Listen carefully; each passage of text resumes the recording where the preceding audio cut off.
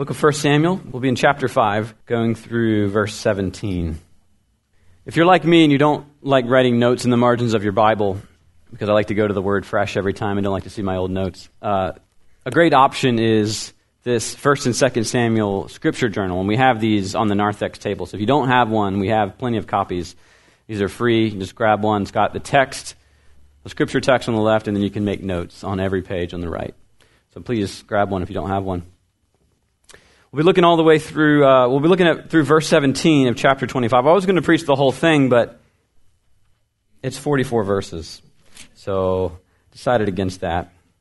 In fact, there's a lot to glean even from the first 17 verses. If you'll recall, the chapter 24, 25, and 26 are following David, especially as Saul has been pursuing David. David is now the next anointed king, right? He's going to replace Saul in due time.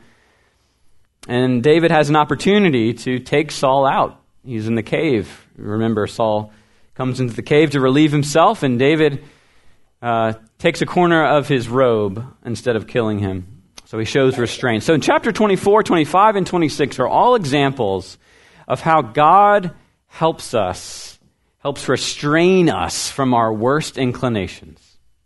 That He pulls us back. His grace stops us from our worst inclinations. So chapter 25 is another example of this as we meet Nabal and Abigail. So if you would, it's our tradition to stand for the reading of God's Word out of respect for God and His holy Word. So we'll be going through verse 17. This is God's Word. Now Samuel died, and all Israel assembled and mourned for him. And they buried him in his house at Ramah. And then David rose and went down to the wilderness of Paran. And there was a man in Maon whose business was in Carmel. The man was very rich, and he had 3,000 sheep and 1,000 goats. And he was shearing his sheep in Carmel. Now the name of the man was Nabal, and the name of his wife Abigail. The woman was discerning and beautiful, but the man was harsh and badly behaved. He was a Calebite. And David heard in the wilderness that Nabal was shearing his sheep. So David sent 10 young men, and David said to the young men, "Go up to Carmel and go to Nabal and greet him in my name. And thus you shall greet him, 'Peace be to you, and peace be to your house, and peace be to all that you have. I hear that you have shearers. Now your shepherds have been with us, and we did them no harm, and they missed nothing all the time that they were in Carmel. Ask your young men, and they will tell you. Therefore let my young men find favor in your eyes, for we come on a feast day. Please give whatever you have on hand to your servants and to your son David.' When David's young men came, they said all this to Nabal in the name of David, and then they waited. And Nabal answered David's servants, 'Who is David? Who is the son of Jesse? There are many servants these days who are breaking away from their masters.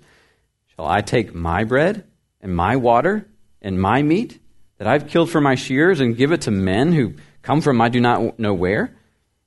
So David's young men turned away and came back and told him all this. And David said to his men, 'Every man strap on his sword.' And every man of them strapped on his sword, and David also strapped on his sword. And about 400 men went up after David, and while 200 remained with the baggage. But one of the young men told Abigail, Nabal's wife, 'Behold, David sent messengers out of the wilderness to greet our master, and he railed at them. Yet the men were very good to us, and we suffered no harm, and we did not miss anything when we were in the fields, as long as we went with them. They were a wall to us both by night and by day, all the while we were with them keeping the sheep. Now therefore know this and consider what you should do. For harm is determined against our master and against all his house.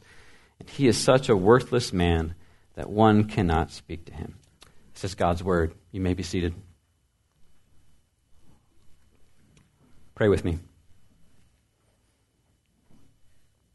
Father, would you open our eyes to the word that you have for us this morning? The word you want to speak to our hearts. Father, would you raise the dead this morning? Would you speak through me this morning?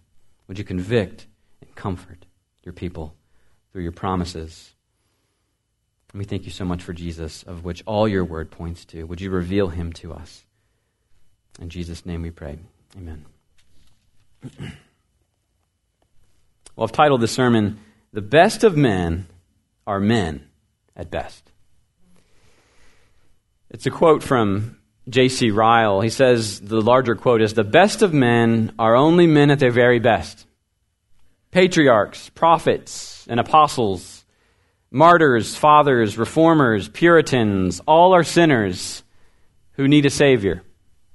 Holy, useful, honorable in their place, but sinners after all."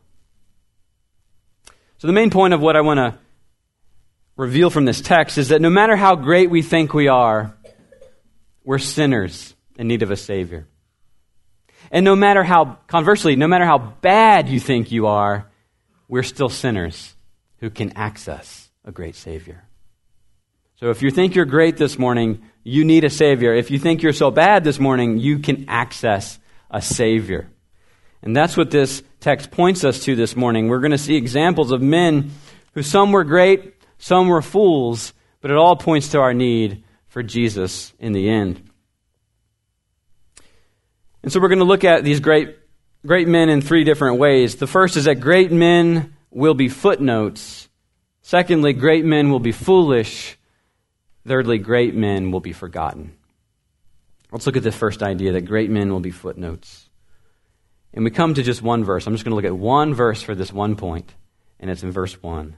And it's a huge verse because it's describes the death of the main person of this book. It's titled Samuel. So look at verse 1 with me. "Now Samuel died, and all Israel assembled and mourned for him, and they buried him in his house at Ramah." That's a significant verse. I mean, we've been watching Samuel all through this book. If you remember, Samuel has been the central figure in this entire narrative, all the way from the end of the Judges period till now. If you recall, in the book of Judges, we were in a very dark, dark period in Israel's history. Remember that phrase that pops up a few different times, that there was no king in Israel and everyone did what was right in his own eyes. And so we see a very dark time in this period. There's no king. No one is acknowledging God. And that's where we see this young woman in the beginning of Samuel, Hannah, who is barren. And she's praying for a baby. And then this baby who is born is Samuel.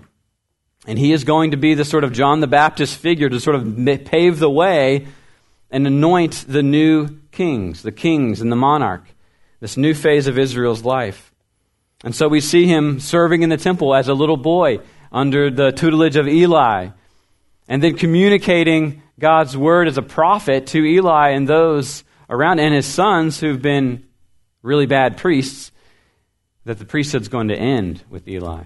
And so Samuel is this judge figure, he's this priest figure, he's a prophet figure all throughout Israel.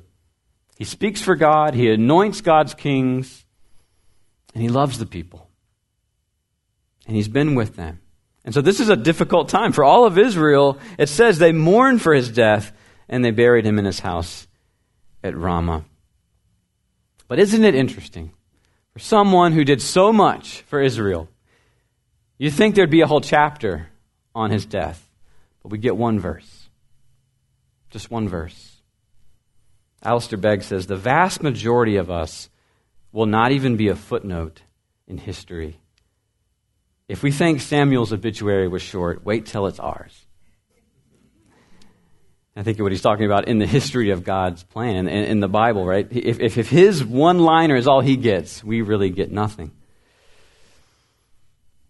And that's true, isn't it? If you think about the grand story of history and your part to play in it and what people are going to remember about you, are you even going to get a footnote? Are people going to remember us? Have you ever asked yourself the question, what are people going to say about me when I die? What words are they going to use? What's my obituary going to read? Well, I think something better, a better question to ask yourself is, what will you say to everybody? What message will you leave when you die? My grandfather, Ralph, is He's 92. And one of his best friends passed away a few weeks ago. His name was Lionel. And they were best friends for many, many years. And Lionel was an elder in a Presbyterian church in Lynchburg, and he did something that I've never witnessed at a funeral, and he left a message that was read for him, for his family, for his friends to read, to bless them and to be as a gift to them. And he's writing from the perspective of already being in heaven. I think it's really awesome. I've never experienced that. And so he goes, from his letter, he talks about his love for his great-grandchildren, his love and message to his grandchildren and to his children and to his siblings and to his wife. He goes on and on to his friends, and then he ends it with this. He says, "To all of you, I am now in the presence of our risen Lord. I'm a living witness to that resurrection. And I want to say to each of you that your life there on earth is to be used for a godly purpose, and time is short. Jesus prepared a place here for us, and he paid a tremendous price to gather us here. I'm so grateful to have been offered salvation from death and hell. This is where you want to be. This is where you need to be. There is coming a time when I will see you again, and that is a promise from God, and you and I are now living in complete joy of that promise. I love you all, Lionel." I thought it's such a great gift to give the people you leave behind, and maybe some of us should start writing that letter now to give to our family. And what is Samuel's message when you think about his life? Well, I think the favorite line I've read so far from Samuel and what he delivered was back in chapter 12. He delivers his farewell address to Israel as the king, as Saul is being established, and Samuel's role is sort of, he's more in the shadows at this point. He's behind the scenes. But the line that I embrace more than any other in that farewell address is when he says, "The Lord will not forsake his people." He encourages Israel to obey, to follow the Lord, because the Lord will be with Israel. And see, he goes out strongly. He goes out, and people are going to miss him and love him. And it's hard, isn't it, to lose great leaders in your family or in the church, in society.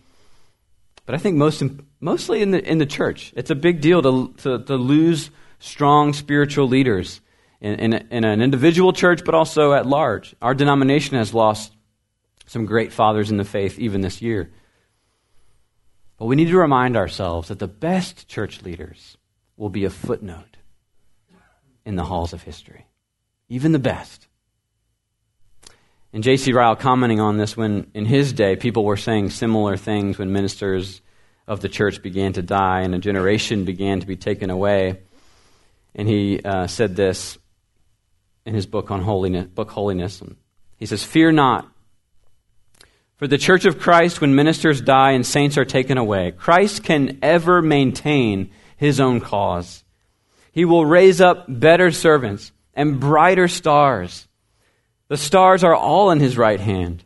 Leave off all anxious thought about the future. Cease to be cast down by the measures of statesmen or the plots of wolves in sheep's clothing. Christ will ever provide for his own church. Christ will take care that the gates of hell shall not prevail against it. All is going well, though our eyes may not see it. The kingdoms of this world shall yet become the kingdoms of our God and of his Christ." Do you hear what he said there? We need to all remind ourselves that Christ will ever provide for his own church when we lose the leaders that we adore. And as we continue in this journey, as we get older, and near the time when the Lord calls us home, we need to remind ourselves that finishing well is hard. It's hard to finish well. And the older we get, the greater the danger of falling. That's true physically, isn't it? As well as spiritually when you get older. The older we get, the greater the danger of falling. And so, as we get older, strive to finish well, looking to Jesus. Because you, one day, even if you're young, one day you'll be an example. You'll be an example to the younger Christians to look to. And as we continue to read the Bible, know this, that the Bible is not about you. Right? As we read this book, it's not mainly about us.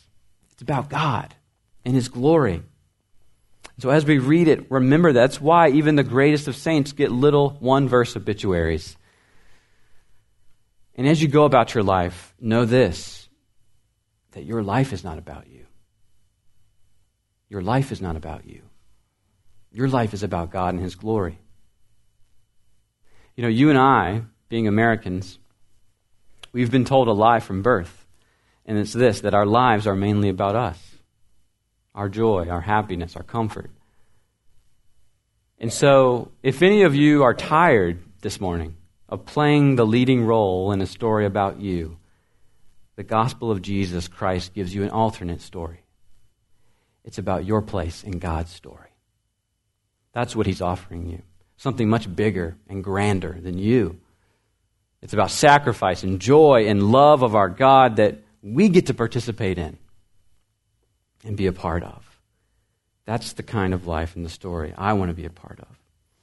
So that's the first idea, that great men, even the greatest, are going to be footnotes. They'll be footnotes.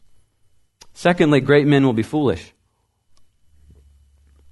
And here we're going to look at the majority of our text, starting in verse 2. And we'll see where the foolishness starts. Look at verse 2 with me. Then David rose and went down to the wilderness of Paran, and there was a man in Maon whose business was in Carmel. The man was very rich, and he had 3,000 sheep and 1,000 goats, and he was shearing his sheep in Carmel. And now the name of the man was Nabal, and the name of his wife Abigail. And the woman was discerning and beautiful, but the man was harsh and badly behaved. He was a Calebite.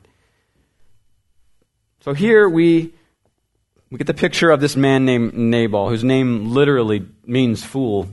And there's a bit of debate as to whether or not his name originally just sounded like fool and it kind of became fool in the writing, or did his parents were they just mean and they just wanted to name him fool to maybe he would rise up and not be a fool. But no, he proves that his name is accurate. But what do we know about Nabal right away? Well, first thing we hear about him is that we hear about his possessions, don't we? It says there was a man whose business was in Carmel. The man was very rich. He had 3,000 sheep, 1,000 goats, and he was shearing these sheep. And so we hear about all this before his name. I think that the narrator is giving us a hint that his possessions are what define him. It's what he has before we hear about his name. That's who he is. And notice also that a fool can be smart. He can be clever. He can be rich. He can be put together. Right? Just because you're a fool doesn't mean you're stupid and simple. Being a fool means you could be clever and smart and rich and wealthy, but you're focused not on God, you're focused on yourself. You see, the world often values those who God would define as a fool. I recently met a man, and over the course of dinner with some friends, he showed me pictures of his boat, his camper, his golf cart, and he talked about the valuation of his business. He talked about how expensive his vehicles were. He talked about the private school that his children attended. And at first, I was slightly impressed. You hear a couple of those things and you're impressed. But as it went on, as the dinner went on, I started to feel bad. Bad for him.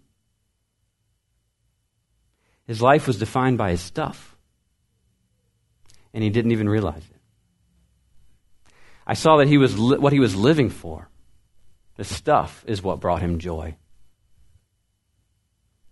And that he was building his hopes and his dreams on material things. And so while it didn't make for a very good dinner discussion, it just made me feel bad for him. It makes me feel bad for anyone who focuses on those things and lives for those things. We're reminded in 1 John chapter 2 that what's in the world is the desires of the flesh and the desires of the eyes and the pride in possessions. These are the things that are not of God. These are the things that the world offers us. And a fool is one who is taken by it and gripped by it and ruled by it. so much so that the fool ignores God. Notice also, going down to verse 10 and 11, how Nabal responds to David's servants.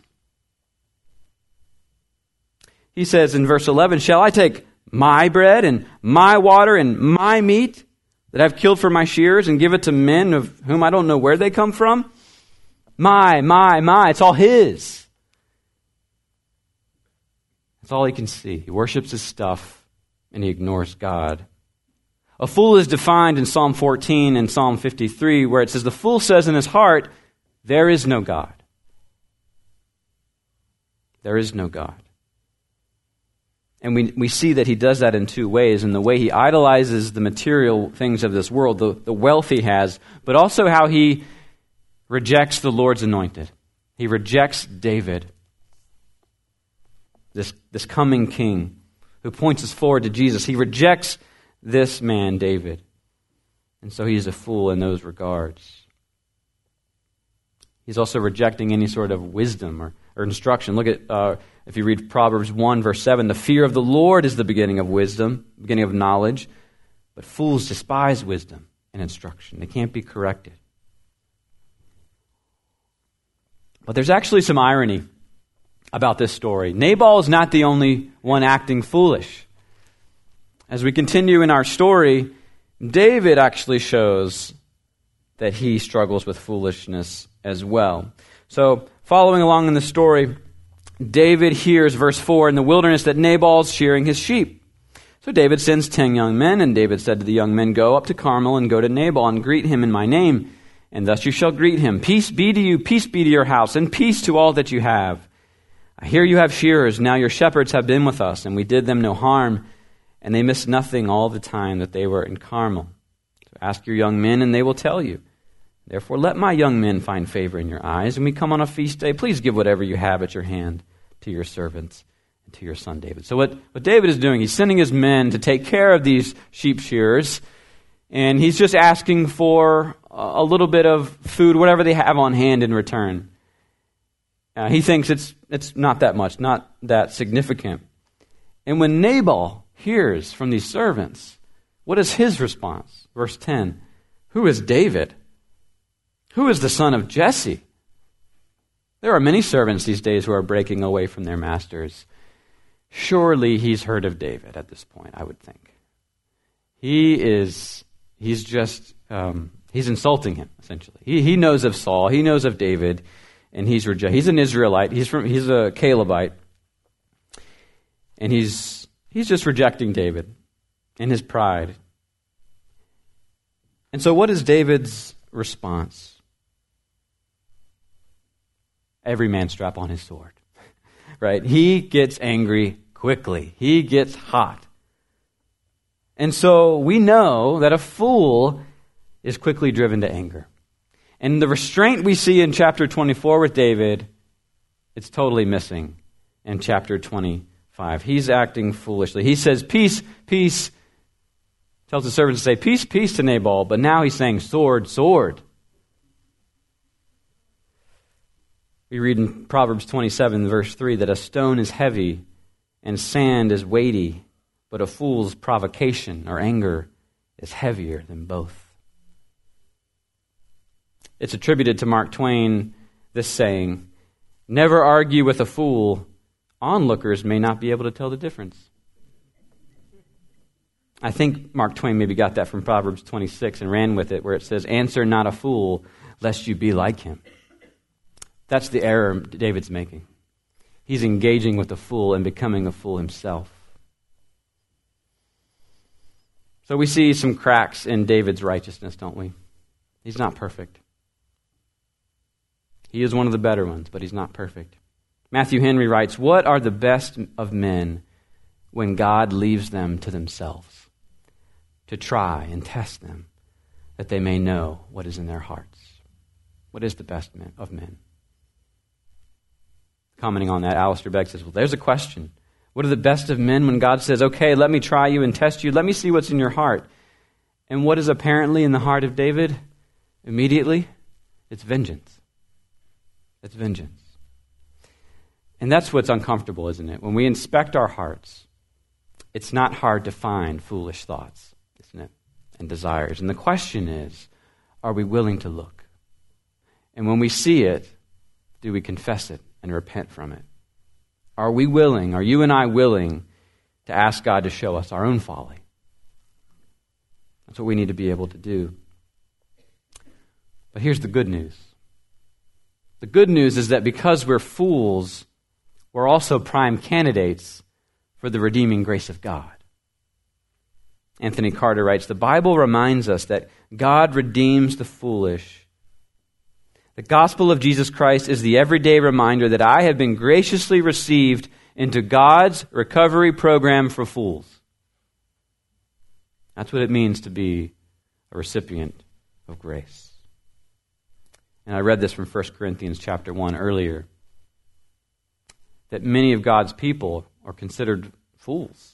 Right? He chose what is foolish in the world to shame the wise. God chose what is weak in the world to shame the strong. God chose what is low and despised in the world, even things that are not, to bring to nothing things that are.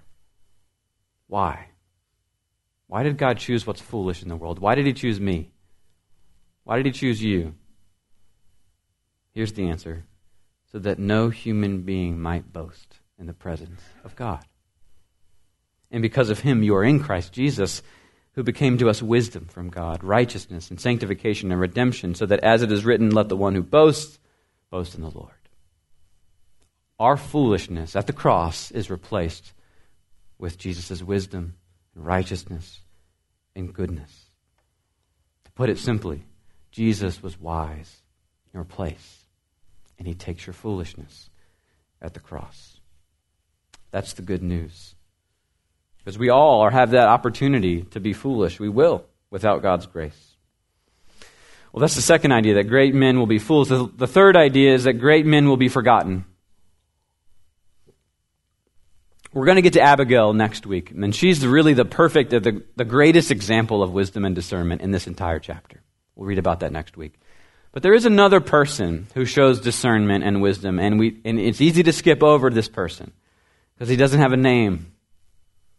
But go down to verse 14 with me. But one of the young men told Abigail, Nabal's wife, behold, David sent messengers out of the wilderness to greet our master, and he railed at them. So notice how this starts. One of the young men told Abigail.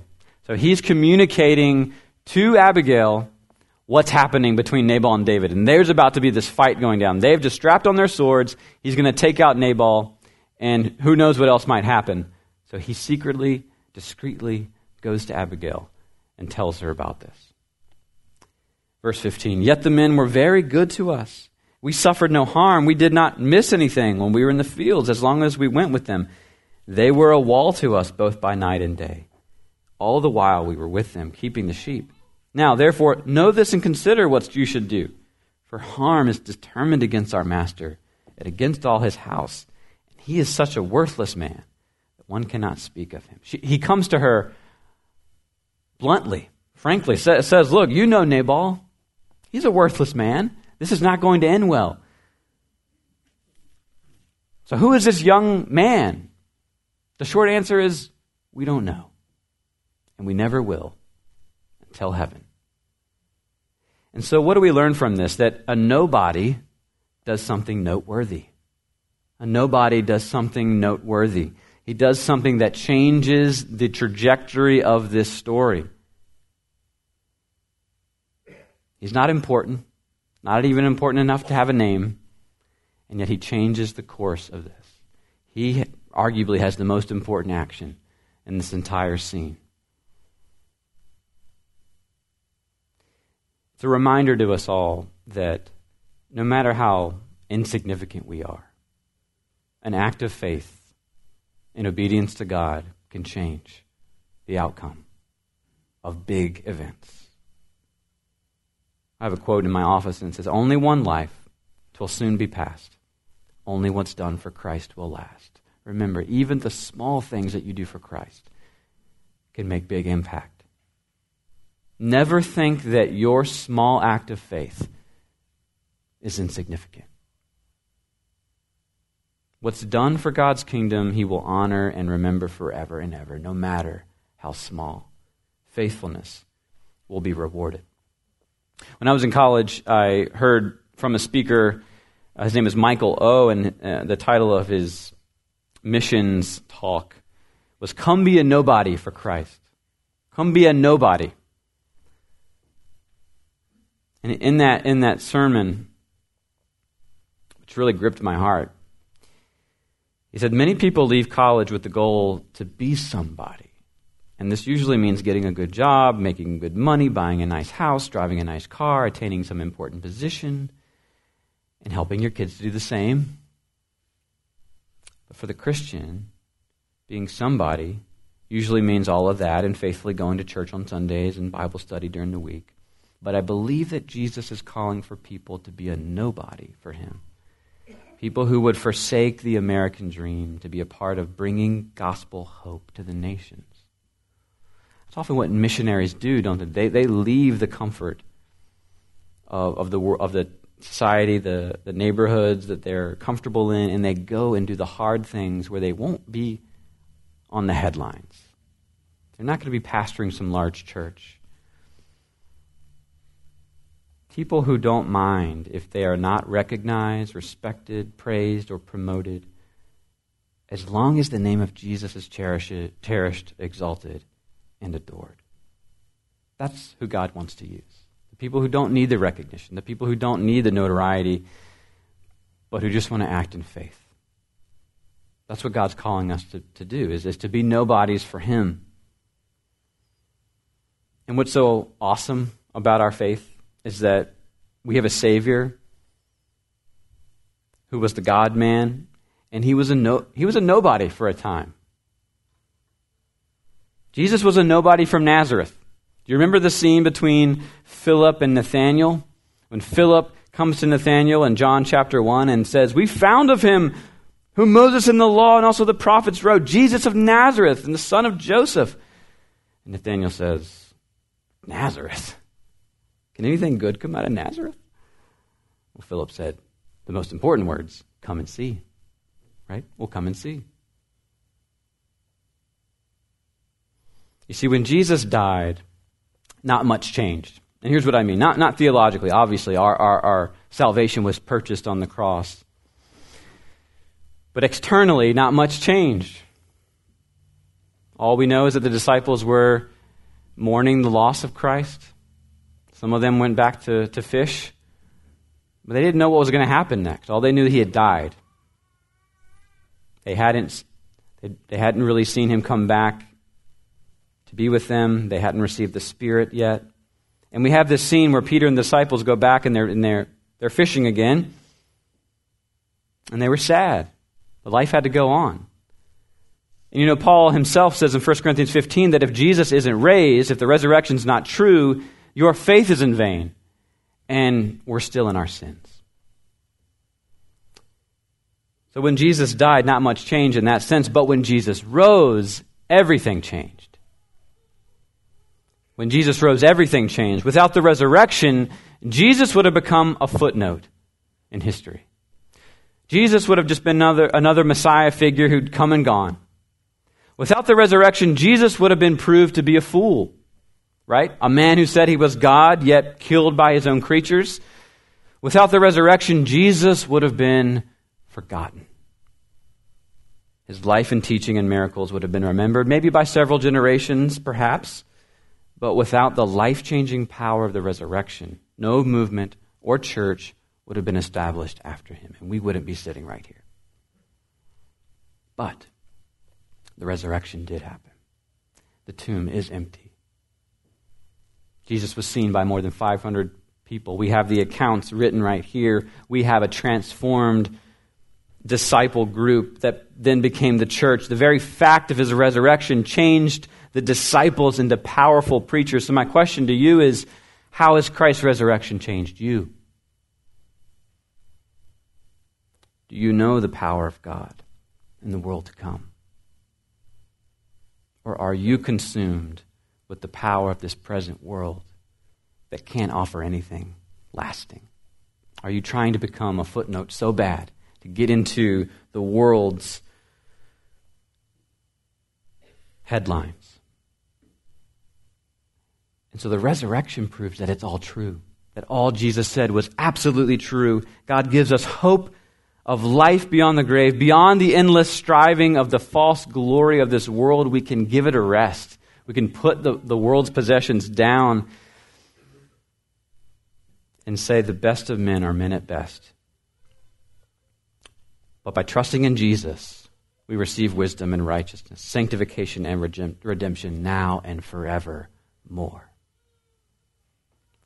So it's offered to you. Will you have it? Will you take it? And will you enjoy it? Let's pray. Father, we're thankful that Jesus, you entered into this world of sin and death. And for a time was a nobody. But you became a somebody we can worship with all of our whole heart, soul, mind, and strength. A somebody, a God who has saved us and redeemed us, purchased our salvation so that we can live for you and not for this world. Help us, Father. We need your strength, Holy Spirit, to do that for your glory as you continue to fulfill your promise of building your church and taking us with you. In Jesus' name we pray.